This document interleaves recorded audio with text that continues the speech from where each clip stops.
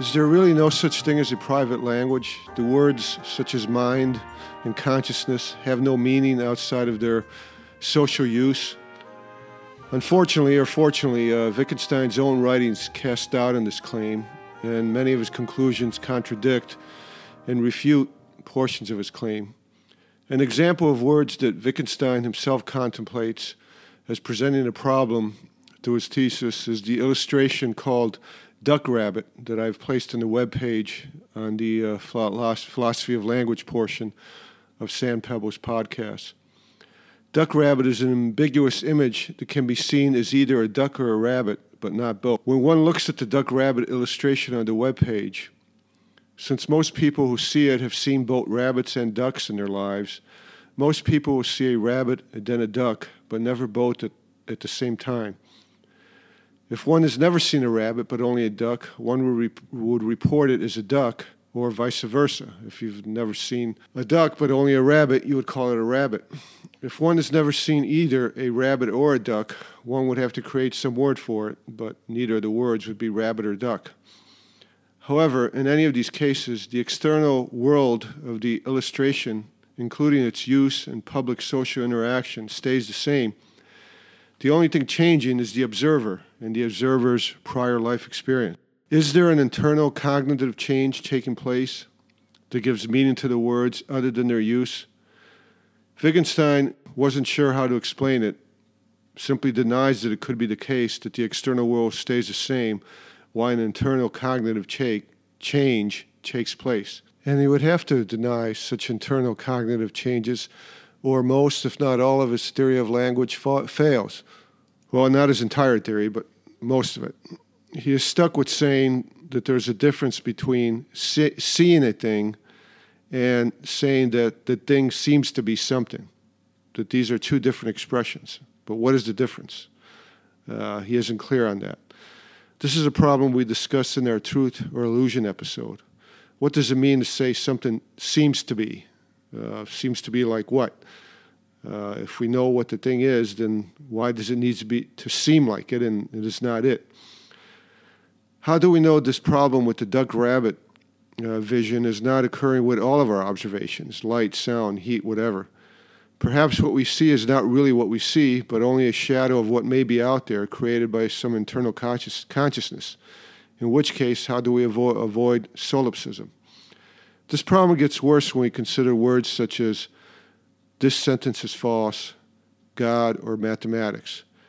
Wittgenstein would say that the first two are meaningless statements and that the latter only are language games that are true or false within the game, but otherwise are meaningless. They say nothing about the world. Saying that the paradox, this sentence is false, is meaningless is simply a way to get around the contradiction in Wittgenstein's own philosophy of language. If the meaning of all language is its use, then what is the meaning of the words of his Tractus and the Philosophical Investigations? Is he just using them to get tenure at Oxford? No, he is searching for truth about language that is independent of use and supposedly reach such truth about language. Thus, his own argument leads to contradiction, which disproves his argument that the meaning of all words is their use. In some parts of his writings, he honestly admits this contradiction. Our ability to make and understand statements such as this sentence is false and its mathematical equivalent, Gödel's incompleteness theorem, shows that logic is not the holy grail of truth. No matter how strictly, clearly, consistently you apply the rules of any logic to this sentence, to the statement this sentence is false, you wind up with a contradiction.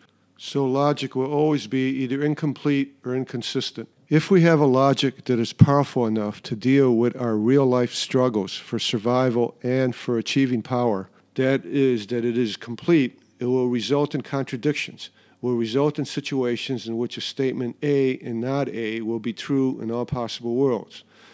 The problem with contradiction is that if a set of rules and meanings lead to contradiction, it means that they are inconsistent and can prove anything, and thus that there is no real difference between truth or false. Furthermore, providing a definition for the word God is also problematic. It is easy to define the word religion, for example, by its use, as Wittgenstein does. Religion can be defined as the observation of how a religious person lives. But the word God, as shown by the ontological proof, cannot be defined simply by its use. It is a word describing why there is something instead of nothing, just like the word I, self-consciousness, mind, describing my existence, which necessarily must come before there is any use for words. The word God must have meaning before the word I can have meaning. Mathematics and its ability to predict is also another problem. If numbers are just defined by their use, how is it that they can go on to make predictions of future uses independently of any present use or imagined use? So what is the meaning of words?